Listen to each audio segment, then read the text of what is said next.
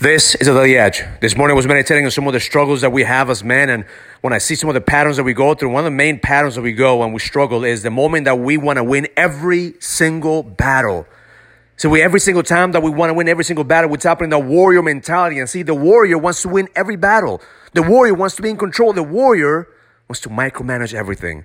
But see, those men that are winning in life, those are the men who are tapping into the king mentality. The king knows how to pick his fucking battles. Because every single battle is not worthy of his time. Every single battle is not worthy of his energy. So he knows that strategically how to use the warrior instead of having the warrior use him.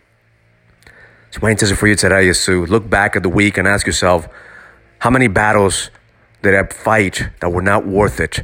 How many battles was I in that the reality is that they were not worth you putting in the energy or the effort? How can you pick your battles strategically so you can focus on expansion versus just trying to chase success?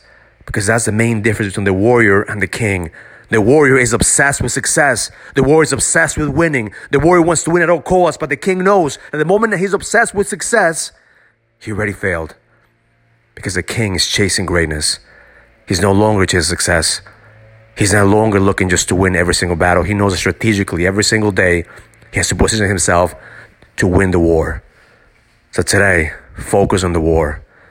Focus on where you're going. Use the vision, the pull. The vision is going to pull you to the next level and push every single day so you can fight strategically the battles that are going to get you there. Because every single time that you just want to win every single battle, you're just leaking energy. You're wasting energy. Today, reset, recharge, and recommit to your vision.